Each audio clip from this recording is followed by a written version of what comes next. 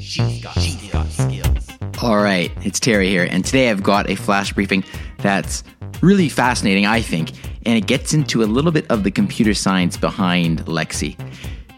With the Super Bowl ad just having aired with the Super Bowl, did you ever stop to think why all of our Lexi and Echo devices did not get activated when the commercial kept saying the word Lexi, but you know, the real word, Alexa?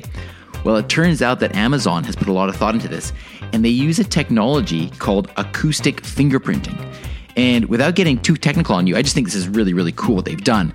They've basically taken the sample, the audio sample, the waveform of the way that the people in the commercial are saying the wake word, Lexi, or, you know, Alexa, and they have programmed Lexi to look for that particular sample, that particular audio signal of the commercial saying it.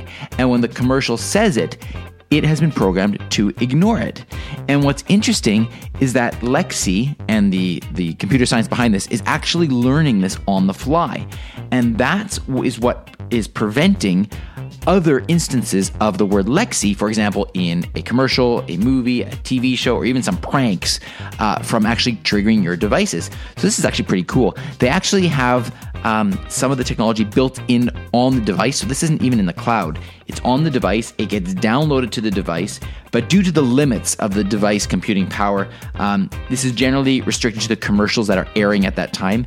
And then there's much more data and much more robust filtering that happens in the cloud for the different ways that Lexi is hearing the name Lexi based on what is going on. So it's pretty cool. You know, it's something that I didn't even really consider, but when you think about all the different ways that we or commercials or movies could be triggering Lexi, it's actually quite remarkable. And this is a pretty neat thing because otherwise, who knows what could be happening, right? People could be giving Lexi different commands to buy things from your TV, and well, that wouldn't be great.